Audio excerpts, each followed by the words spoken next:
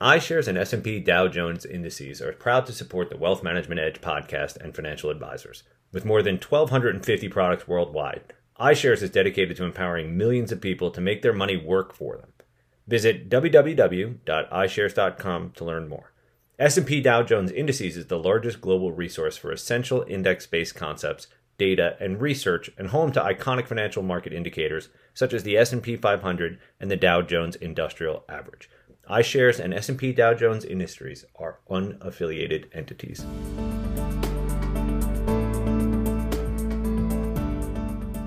Welcome to the Wealth Management Edge podcast. This is Mark Bruno, the managing director of the Wealth Management Group at Informa Connect, and we are incredibly excited for our topic here today, where we will be looking at the fixed income markets and offering a mid-year update and outlook. I could not think of a better person to talk to this than our guest, Nick Godec, who's the head of fixed income tradables at S&P Dow Jones Indices. Nick, thank you very much for joining us here today. Appreciate it.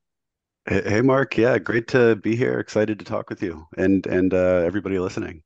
Yeah, we have a lot of ground to cover, but before we do, I know our audience is obviously familiar with S&P Dow Jones Indices, but if you wouldn't mind, Nick, maybe you can give a little bit of background on your role and your experience in the fixed income audience market for our audience, please. Absolutely. Yes. So I'm currently at S&P Dow Jones Indices. I look after our fixed income tradables business, which really focuses on the development of tradable ecosystems linked to fixed income. So in addition to ETFs, this includes different sorts of swaps, OTC swaps, both standardized and non-standardized, as well as futures, which is really an emerging way to trade fixed income. It's a lot of ground that you cover, and I'm not sure how you stay up to date on everything, but I'm really looking forward to getting some of your specific thoughts on how things have developed this year, and most importantly for our audience, what's ahead in the fixed income markets. For better or for worse, it's been a pretty interesting stretch over the last, let's call it 12 to 18 months. But now that we're right at the midpoint of 2023, maybe we can just take a look back at how bond markets have performed this year relative to expectations. And more specifically, Nick, where have you seen some of the most significant and challenges and opportunities in the bond market year to date? Yeah, thanks for that. So we know that 2022 was just an incredibly challenging year where the overall US dollar fixed income market declined nearly 14%.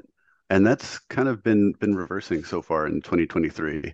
At the midpoint, the iBoxx Dollar Overall Index, which is an index that measures the broad investment grade US dollar market, including treasuries, quasi-sovereigns, collateralized and corporate bond debt, is up 2.5% year to date. And that performance has really been driven by a few factors, largely higher yields to start the year on the back of a rough 2022, and then also a decline in inflation expectations and a fairly strong economy.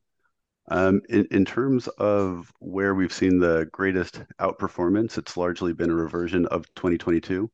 Investors who are positioned further out along the curve, so longer maturity bonds performed best, and that's simply a kind of mirroring the fact that long duration in 2022 across the Fed's 7 rate hikes, which is the most that they'd kind of pursued in a number of years, meant that really those with exposure to the long end of the curve suffered. So as an example, in 2021, bonds maturing 15 years or more had a nearly 30% loss, whereas year to date at the midpoint of 2023, bonds with 15 years or greater to maturity returned 4.6%. So approaching double just the overall dollar IG market. It's amazing to see almost a total 180 like that, right? Over such a short period of time. And I know these have been remarkable market conditions, and it's always hard to predict what's ahead. But how much of that are you expecting to continue across the second half of 2023? And if not, where might you expect to see some new challenges and new opportunities? Yeah, so I think that last week the Fed hit pause on their rate hikes. So it looks like the Fed is taking a bit more of a conservative approach, and that's kind of rightfully so. Inflation expectations have been coming down. We're still a ways from the 2% target, but it's certainly a much better position than we were a year ago. So Mhm. geopolitical tensions remain a concern. I know earlier in the year there was some stress in the banking sector with SVB and then Credit Suisse writing down their cocoa securities, for instance. But it's interesting to note that across the board, across sectors and markets, performance is strongly in the black. So I think with some of that stress, the financial sector, so looking at the iBox dollar liquid investment grade financials index, it was the second worst performing sector, but it still returned 3.2% year to date. Definitely rates are something to keep an eye on, but so far it seems to be really on track for no big surprises there. Knock wood, you never know. It's interesting just to hear you play back some of the developments over the last 6 to 12 or 18 months. I tend to forget just how many significant swings, market events, geopolitical events have taken place and are still impacting the broader markets and economy. It is an interesting time to be in your seat. That is for sure, and also to be a financial advisor. So, with that, given that our audience here at wealthmanagement.com, they're working with high net worth individuals. They're rethinking some parts of their fixed income allocations. What are some parts of the fixed income market that you think our audience should be paying close attention to right now, right? And particularly if a large portion of their client base consists of people who are not just trying to get to retirement, but through retirement. Yeah, absolutely. So I think particularly for retirees, but really investors overall, fixed income is incredibly attractive at the moment. And I Mm-hmm. think that it's even more attractive when you start looking at some elements of the market with credit risk, but not really necessarily moving into the very risky sectors such as high yield, which are appropriate for many, but for retirees in particular, I think a sweet spot could be just to consider investment grade corporates, for instance.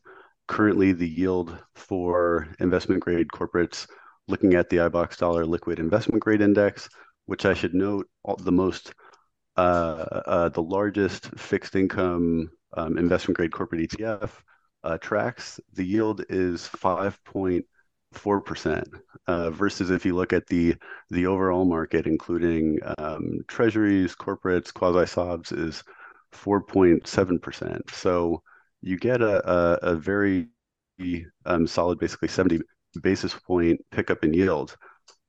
So I think that's something investors could really consider. And we could even go further. And I think there's opportunity to focus towards the riskier end of the investment grade market, such as the triple B segment, which is yielding 5.8% at the moment. So you can really achieve another 40 basis points without really taking on that much greater credit exposure and staying really firmly in the investment grade space. Yeah, I think, and just kind of sticking with that for a little bit, because I do want to talk about just all the packaging and delivery, fixed income products in a moment. But I have to kind of build on your last point around where there are different types of opportunities. Obviously, last year we know the 60/40 portfolio offered very little protection, right? And we've seen more advisors this year than I can remember in my 20 plus years in the wealth management space, seriously exploring alternative investments and allocating more of their clients' dollars to it than ever before. Starting with like 60/40 just in general. And one, I don't know if you have a view on it, but if you do, what's your view on the 40 in particular? And then two, when you look at the sub allocations within a fixed income portfolio, how should advisors be considering their clients' fixed income exposure at the moment? Yeah, so the 60/40 portfolio, I think, does have a good basis to follow. It's probably a little bit strict of a guideline, but I think the Yeah. underlying principle of just being diversified across asset classes makes perfect sense. I will say that versus where we were a couple of years ago, the 60/40 portfolio now is probably more attractive than it's been in quite some time. And just as evidence of that, if we look at the S&P 500 dividend yield, at current it's around 1.7%, which is around 35 basis points higher than where it was 2 years ago. If we look at the yield on the iBox Dollar Liquid Investment Grade Index, today it's around 5.4%, which is basically double where it was 2 years ago. So the relative attractiveness in terms of income has really grown a lot more on the fixed income side of the equation. And what that means is that fixed income now works a lot harder for investors as well, because with that increased income, it means that investors can do more to meet their liabilities. However, do so by assuming less market volatility. So really, investors can target higher expected returns with less risk, and we see that play out on the individual level, but also in terms of how pension funds and others are thinking about hitting their return objectives. This is incredibly kind of important for them to think about in terms of where we are in the market today. Yeah, I'm glad that you brought that up because I think the question is 60/40 debt is really just a provocative one, right? And it can go in so many different directions. To me, it's less about the raw 60 versus 40, right? And it's about sort of the individual, not only the allocations or sub allocations, but you touched on the liability driven investment portion of it. It's really about the intent, right? How is the money invested, right? And what is it intended to do? And I think especially as we see our audience working with more and more individuals who are in retirement, not earning a steady income the way they were during their sort of employed years. You need to get that much more out of your fixed income portfolio. So I appreciate you giving the color and context that you did there. And I also appreciate the nod to the institutional world that you gave, because I think there's a lot, even though they're very different worlds, retail and institutional, there's a lot that advisors can learn from the institutions. And that actually leads me to my next question. When we were at the Wealth Management Edge conference in May, and we were hosting Inside ETFs in particular, it was amazing to see how the evolution of the ETF industry has really just optimized access to the fixed income markets, right? And a lot of that usage has been driven by institutional investors. How do you think advisors will follow suit, whether it's in the products that they use or the strategies behind the application? Yeah, so it's the opportunity for advisors and retail is just massive when it comes to fixed income ETFs. I think the democratization that the ETF wrapper brings to fixed income is potentially even greater than it is for equities. And that just really stems from the nature of the fixed income market. So if you think of fixed income, the market tends to be opaque, also non-standardized in nature, with each bond having different maturities, coupons, optionality, also different seniority types in terms of where bonds sit in issuers' capital structure. And then, and really what fixed income indices and then fixed income ETFs on the back of that do is bring a measure of transparency and standardization to the market. So you can now define these different segments and then also have a direct way of accessing key segments. And then we also know that the pricing in terms of bid offer spreads that retail investors face versus institutional investors is often very different. However, fixed income ETFs really face more of that institutional pricing. So there's a real benefit for end retail investors who use fixed income ETFs in terms of trade efficiency. And so they're also similar to institutional investors who have been and continue to adopt fixed income ETFs, there's immense operational and tax efficiencies. So the ability to invest in potentially thousands of bonds in a single trade, if you think of what that would look like in terms of actually going into the market and buying all those individual bonds, it would be just a massive operational cost. And then on top of that, you have that difference in terms of pricing that exists when you think of institutional versus retail as well. And then there's also the benefit of transparency and liquidity that comes from an ETF being on exchange. That's something that hadn't existed in fixed income before the fixed income ETF wrapper came along. And then I think lastly, just the benefits of an indexing approach to investing is the fact that, like other ETFs, fixed income ETFs tend to be inherently diversified, which is important when you consider that more than 90% of portfolio performance tends to stem from asset allocation decisions. And I think we really can see the proof in the pudding if you look at in 2022, net inflows to US bond ETFs was 204 billion, which beat 2021's record even. And that was in a very challenging year. Mhm. And in the same year, the daily trading volumes in US bond ETFs was 24 billion a day, up 40% versus 2021. And this highlights an important feature of these instruments where in times of volatility and stress, you actually are able to transact in fixed income, which isn't always very true in individual bonds in terms of liquidity in similar times.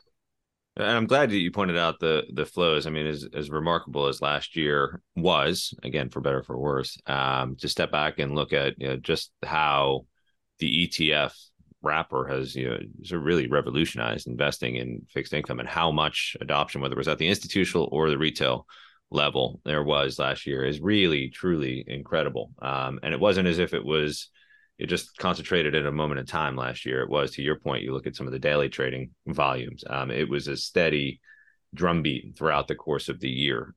So thank you, Nick, for offering your thoughts on that. Before we let you run, and you've covered a lot of ground, so I give you credit for covering everything that's happened in the fixed income markets that's of importance over the last 6 to 12 months, and also giving a sneak peek of what advisors should be looking at over the next 6 to 12 months. But is there any final takeaway, any closing thought that you would leave with a financial advisor who's listening to this podcast, who's thinking about where there may be some opportunity in the fixed income markets in the remainder of 2023? Yeah, so I think diversification is always key to how one should approach really any market, but fixed income certainly. But that being said, as noted, definitely see opportunity in terms of yield pickup within the corporate bond market. And that's true for investment grade and even high yield markets. And just to perhaps leave a bit of a message, if you look over the past 15 years in dollar high yield bonds, so the riskiest segment of the corporate bond market, the annual default rate was only 1.5% a year. And that's a period that includes the financial crisis, which in that year saw default rates rise to 4%. So if one were to take an approach using fixed income ETFs for high yield even, but also in investment grade corporates, with that diversification benefit, it really does much to allay risks around default. So I think that would be really what I would want to leave your listeners with, just that history, the attractiveness of fixed income overall, but particularly assuming some modicum of credit risk. And yeah, the benefits of the ETF wrapper as a really a great way to access these markets in a trade efficient and transparent way. Appreciate that, Nick, and I appreciate all your thoughts here. As you know, on the Wealth Management Edge podcast, we tend to look at our last episode, the future of wealth management and how the advisor client dynamic has changed and will change. To spend some time with you talking about how the fixed income markets have evolved and will continue to evolve, and also the different ways that advisors can access them is incredibly helpful and spot on for what we're trying to do here with the Wealth Management Edge podcast for our audience. So, Nick, thank you so much for stopping by the podcast. We appreciate it. Thanks so much, Mark. It's been a pleasure. Again, Nick Godec, head of fixed income tradables at S&P Dow Jones Indices. And thank you to everybody for tuning in to this episode of the Wealth Management Edge podcast.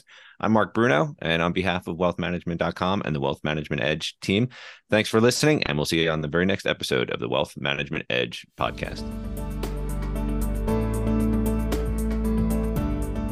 iShares and S&P Dow Jones Indices are proud to support the Wealth Management Edge podcast and financial advisors. With more than 1,250 products worldwide, iShares is dedicated to empowering millions of people to make their money work for them. Visit www.ishares.com to learn more. S&P Dow Jones Indices is the largest global resource for essential index-based concepts, data, and research, and home to iconic financial market indicators such as the S&P 500 and the Dow Jones Industrial Average. iShares and S&P Dow Jones Industries are unaffiliated entities.